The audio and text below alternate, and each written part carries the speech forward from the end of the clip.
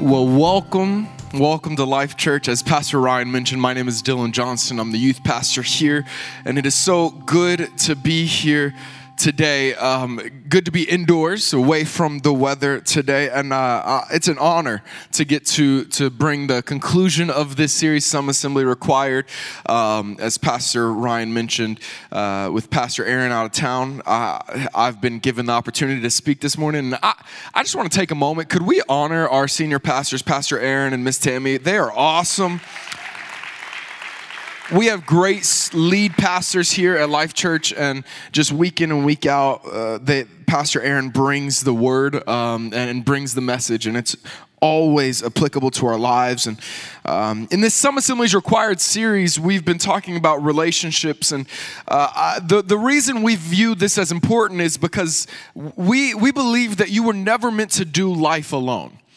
In regards to following Jesus, in regards to following the Christian journey, we believe that you were never meant to do this alone. I've seen enough people that have tried to become superheroes and be all alone on an island of their own doing this Christian journey, only to see when a storm hits, when the boat gets rocked, when things get shaky, for everything to crumble to pieces.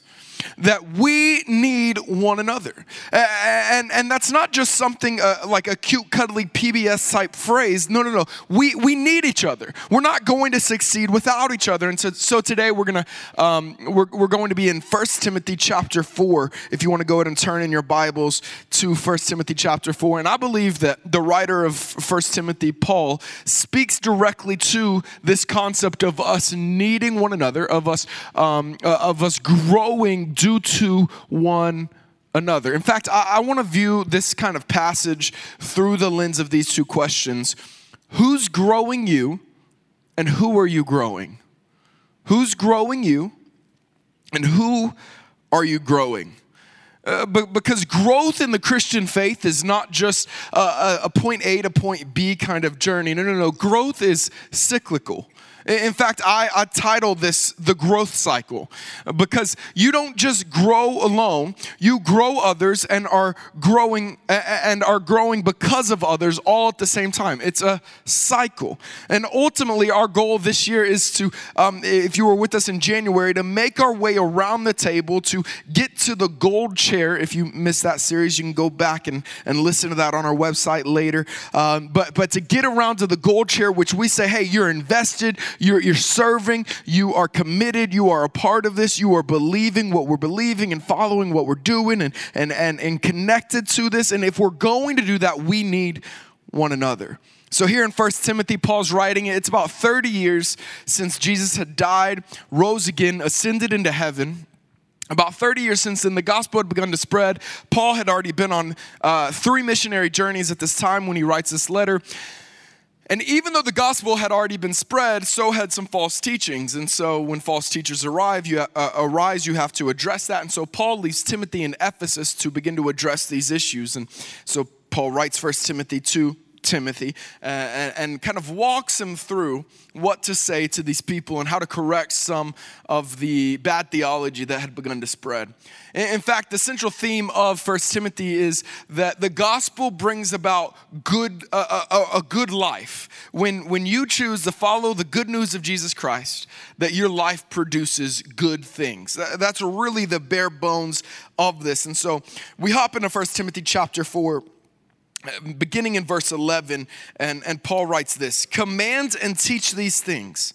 Don't let anyone look down on you because you are young, but set an example for the believers in speech, in conduct, in love, in faith, and in purity. Until I come, devote yourself to the public reading of Scripture, to preaching and to teaching. Do not neglect your gift, which was given you through prophecy, when the body of elders laid their hands on you. Be diligent in these matters. Give yourself wholly to them so that everyone may see your progress. Right there, beginning in verse 12, Paul commands Timothy to set an example. And that's really our first point today. Set an example. If you're going to grow in your relationship with God in a relational community such as this, we must set an example. In speech, in conduct, in love, in faith, and in purity. Paul was big on setting an example. In fact, in 1 Corinthians, in his letter to the Corinthian church, he writes, "Follow me as I follow Christ."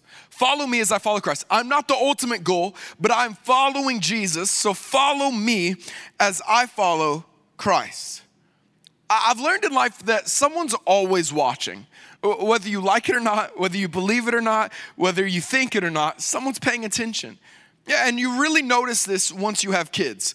Parents in the room, you can probably attest to this. You get home from a long day of work, you never put your feet on the coffee table. In fact, it's an unspoken rule, kind of, we don't put our feet on the coffee table. The coffee table is for coffee, right? Isn't that what coffee tables are for?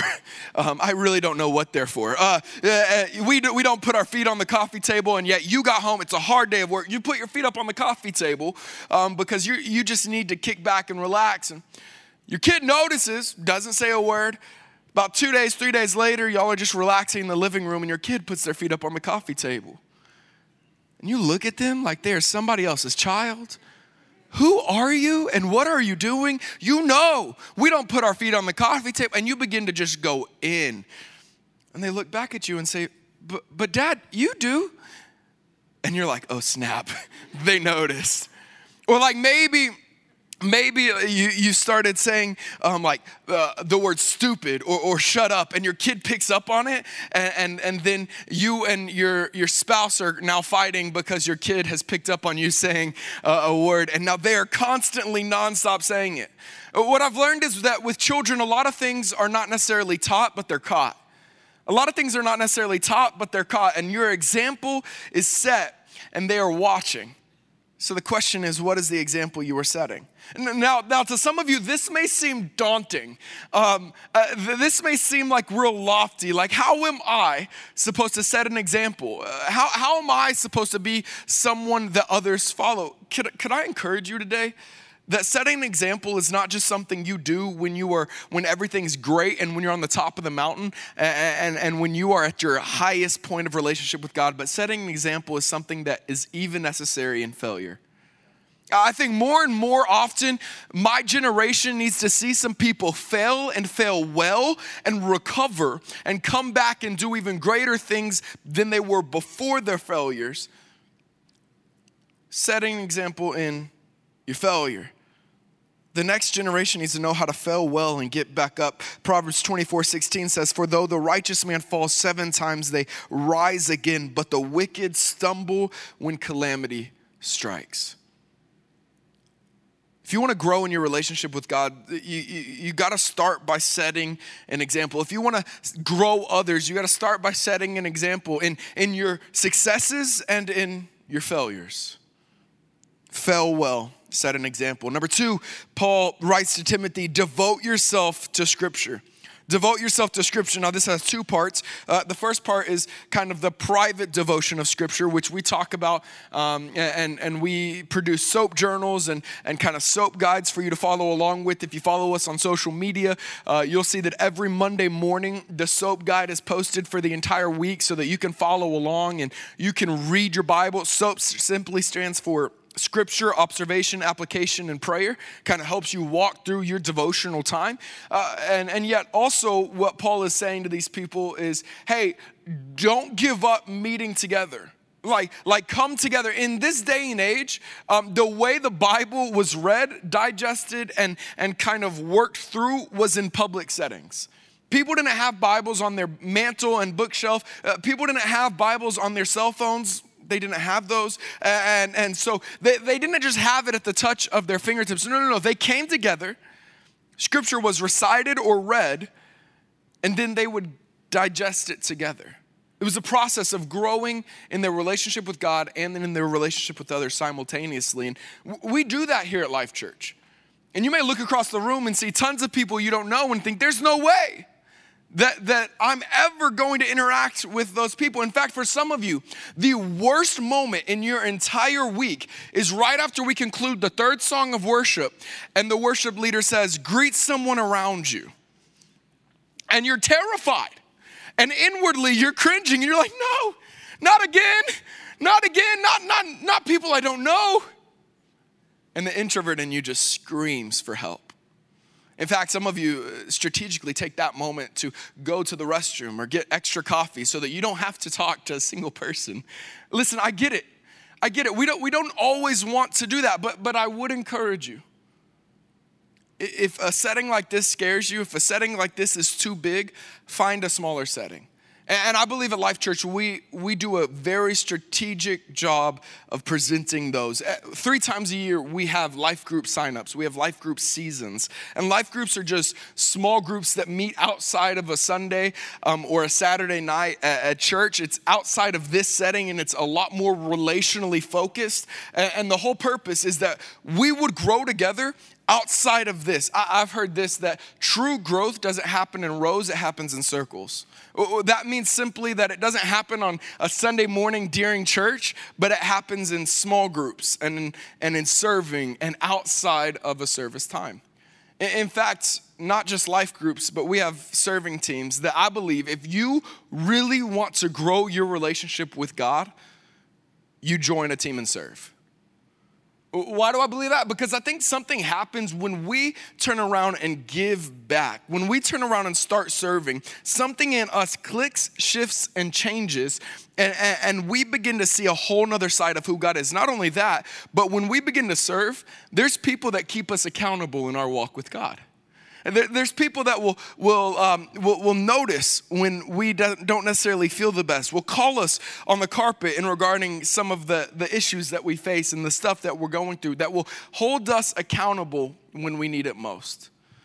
Listen, I know that you're here today, and so I'm preaching to the choir, and you're already made it. You got out in this weather. You came to church, to the public setting, to gather together, to be with others.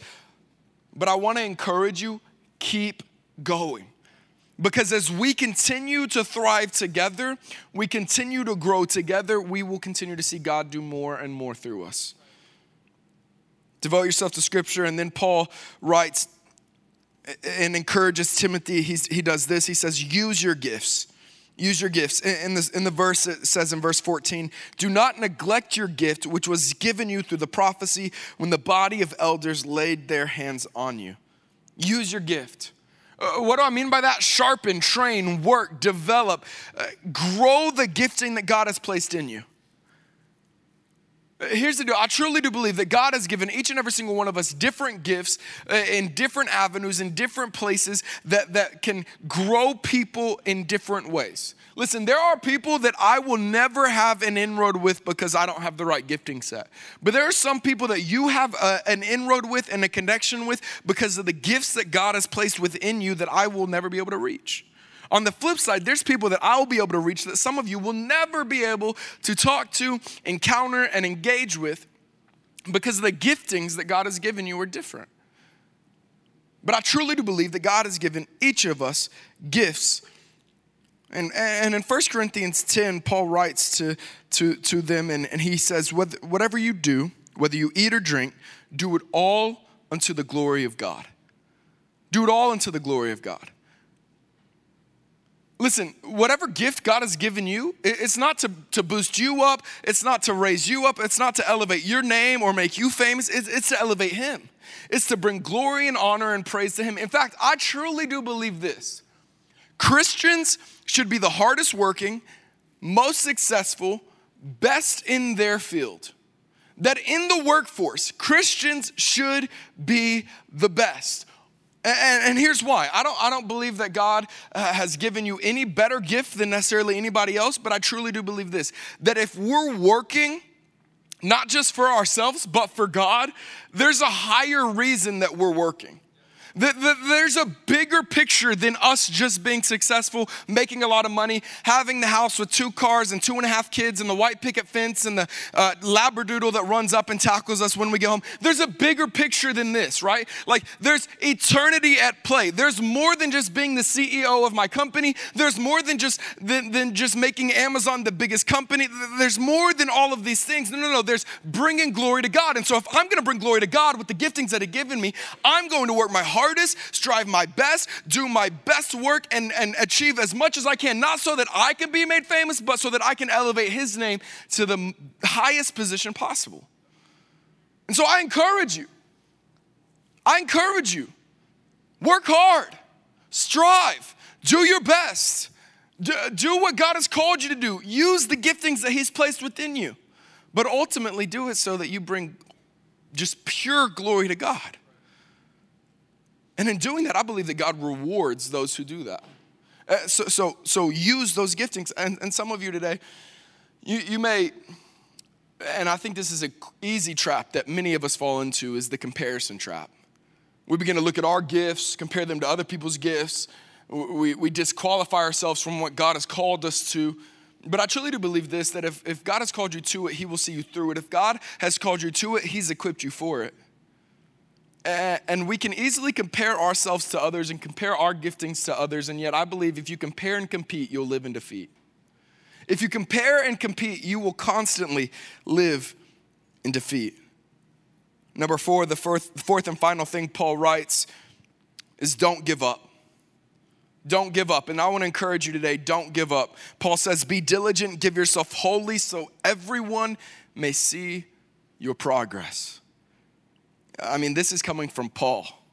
Paul, who was in prison multiple times, who time after time found himself really kind of knocking at death's door, wondering, is this the moment where I will die for my faith? Where the Holy Spirit speaks to Paul through people and says, hey, Paul, don't go there. That's going to be dangerous for your life. And Paul says, no, I've got to go. That's where I'm called to go. Paul was in prison multiple times. This is the guy that wrote, to live is Christ and to die is gain. This is the man who himself ended up dying for his faith.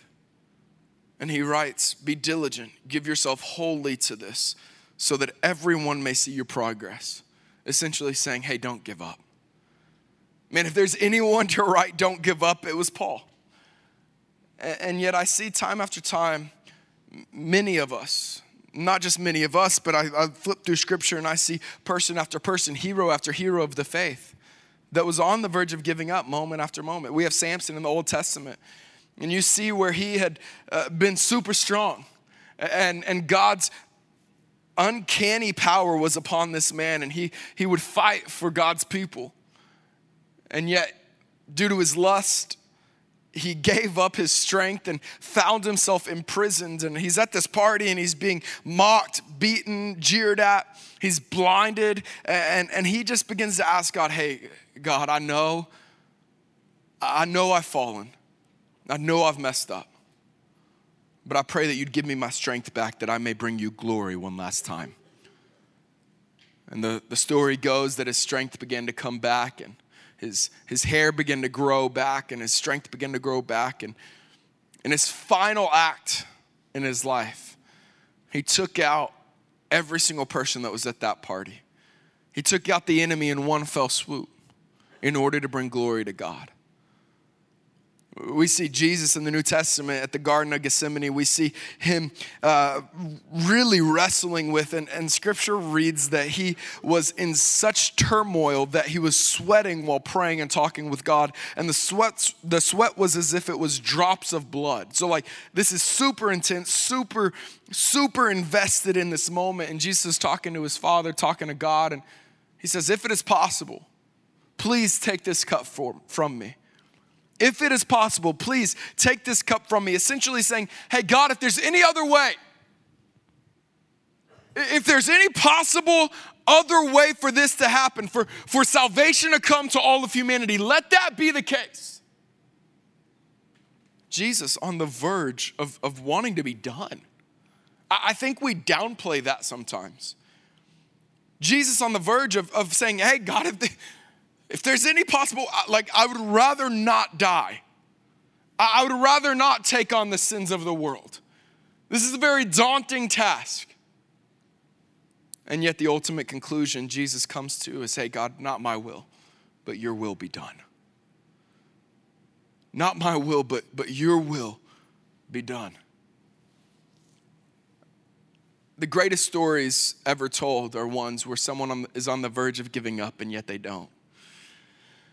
We see a few years ago the Patriots in the Super Bowl versus the Falcons coming back and to rally in the fourth quarter and win in a dramatic fashion. We see just a few weeks ago now, Duke was down 20 some odd points and came back in men's basketball to win in the final few minutes. We see the greatest love stories ever told are the ones where it seems like the relationship has fractured due to some odd circumstance. Always, it's just something random that you're like, this shouldn't be the end of you, and yet it is almost. And then at the very end of the movie, the lady is standing on the porch looking out into the distance over a field, and the man, the love of her life, says, I won't give up, and begins to run from the edge of the field towards the house. And she sees him from a distance, yet doesn't really know who it is yet. And as he gets closer and closer, she recognizes it's the one she loves, the one whom this love almost was over. And she takes off from the porch and begins to run towards him. And in this moment, as the music swells, the two embrace and they begin to spin around in circles. And then it cuts and they're married. And then it goes to the credits. And like it's happily ever after. But it's this moment in time where they didn't give up. Where they said, no, this is worth fighting for. No, this is worth overcoming for. This is worth pressing on. This is worth doing so that everyone may see my progress. In the 1992 Olympics, about a month and a half after I was born, there was a guy named Derek Redmond running the 400-meter dash. And some of you know this story very well. He got about 150 meters into the race and his hamstring tears and he goes down. He gets up, as they bring the stretcher onto the track, he gets up and begins to try to hobble to complete the race. Everyone else is long gone. He stumbles and staggers and falls and gets back up and continues to try. And you see off in the distance this man begin to push his way through the crowd and make his way over to Derek. And we later find out it's his father. And his father grabs an arm, throws it around his shoulders, and hoists him back up. And they begin to hobble step after step along this journey together until they finished. You see, Derek refused to give up. And because of that, he inspired generation after generation to keep pressing on. In 2008, 16 years after that Summer Olympics, Visa, the credit card company, ran a commercial and featured him and his father and said he and his father finished dead last, but they finished the race.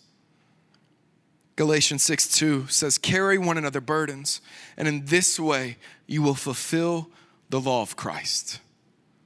Hey, you want to follow Jesus? You want to follow God? You want to do what he's called you to do? You want to be the best Christian you can be? Carry one another's burdens. And yet I ask, how are we supposed to do that if we're not in relationship together?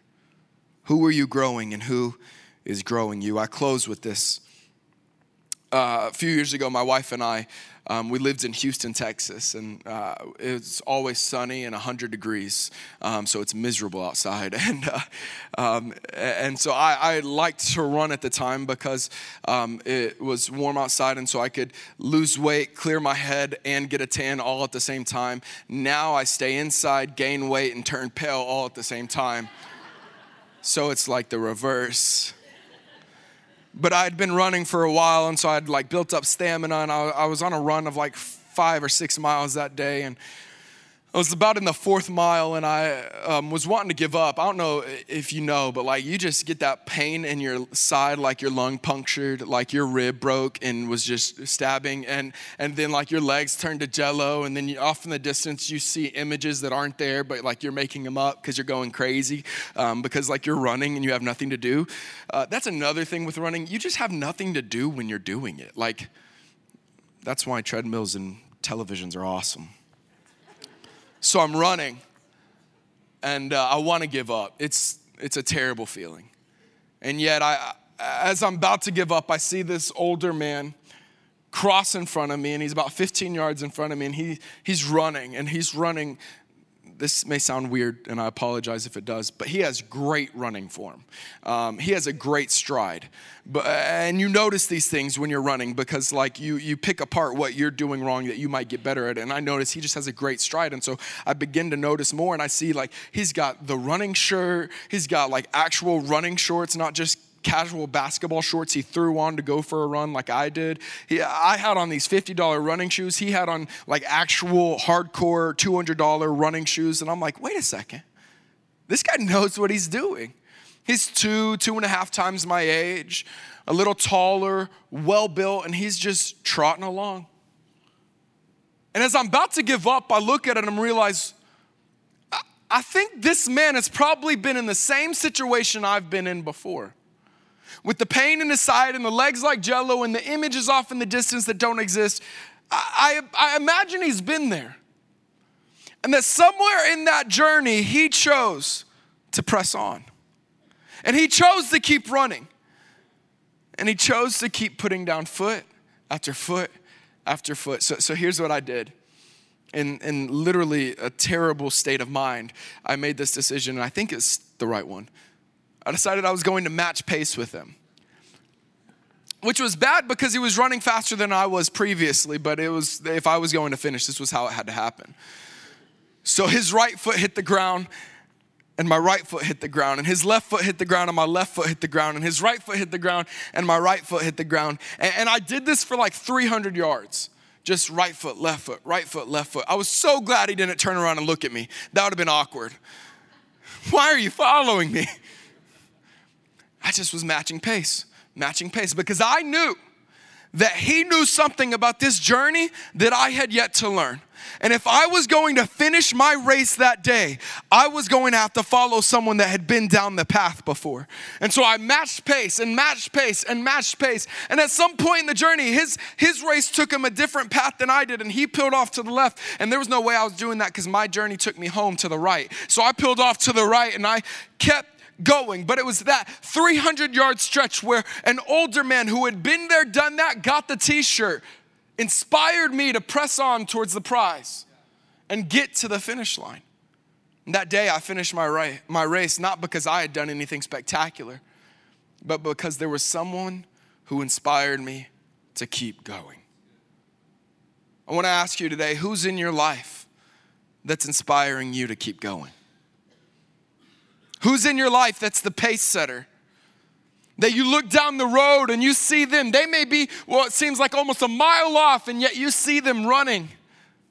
And you see them consistent. And their marriage, when it's taking hits and it's taking cheap shot after cheap shot, and the devil's attacked and attacked and attacked, they keep running.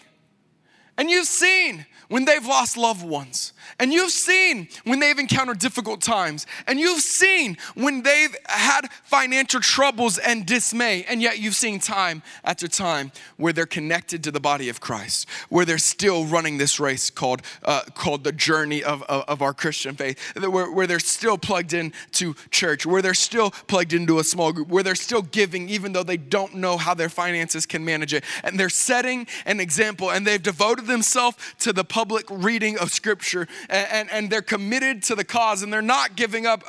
Who's in your life that's doing that for you? You may really be analyzing it today and say, I don't have any of those people. Well, I'd encourage you, find them. Get in a life group.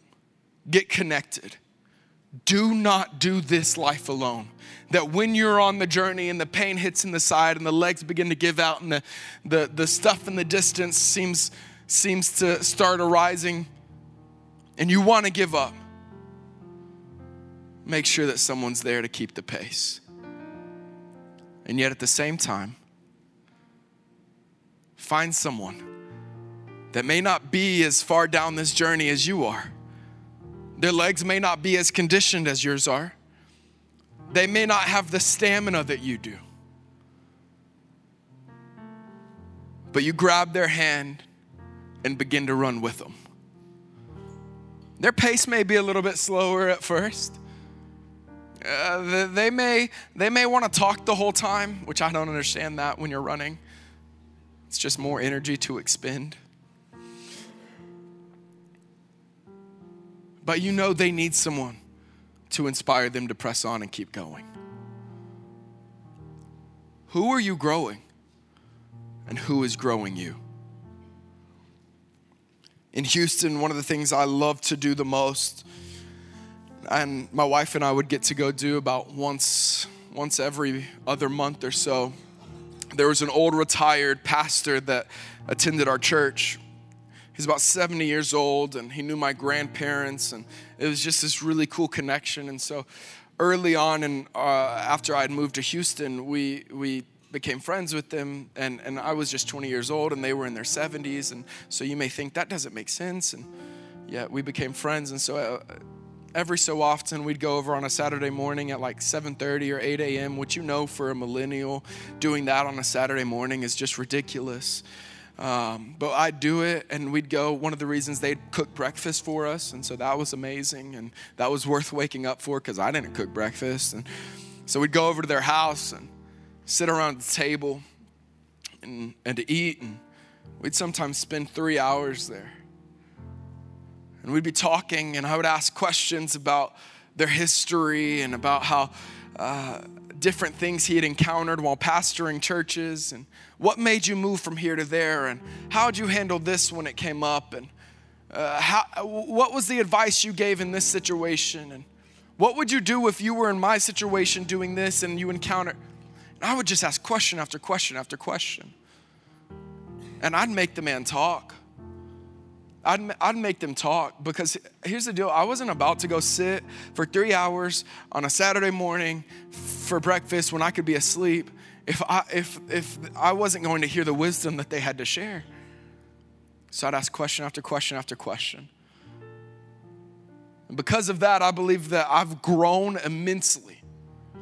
And yet to this day, I could go back to that same couple and I could ask them for help. I could ask them to pray for me. I could ask them for advice, and they would give it to me.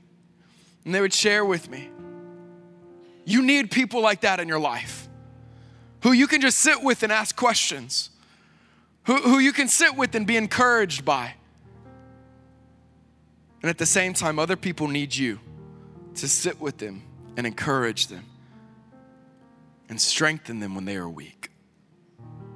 I once again ask, who are you growing, and who's growing you? Let's pray. Lord, I love you, and I thank you, and I give you all glory and honor and praise. God, without you, we are nothing, and so we ask that you would strengthen us today. And wherever we are in our journey with you, wherever we are in our walk with Christ, that God, you would just encourage us to take the next step. Whatever that step may be, that we would make progress today. And that our love for you would grow, our love for others would grow, and today we'd be encouraged to connect more to you and more to one another. God, we trust in you even when we don't see the way out. Even when we're tired, we're weak, and we're ready to give up. God, we depend on you to be our strength. Lord, we love you and we thank you. We give you all glory and honor and praise. In Jesus' name, and everybody said, amen.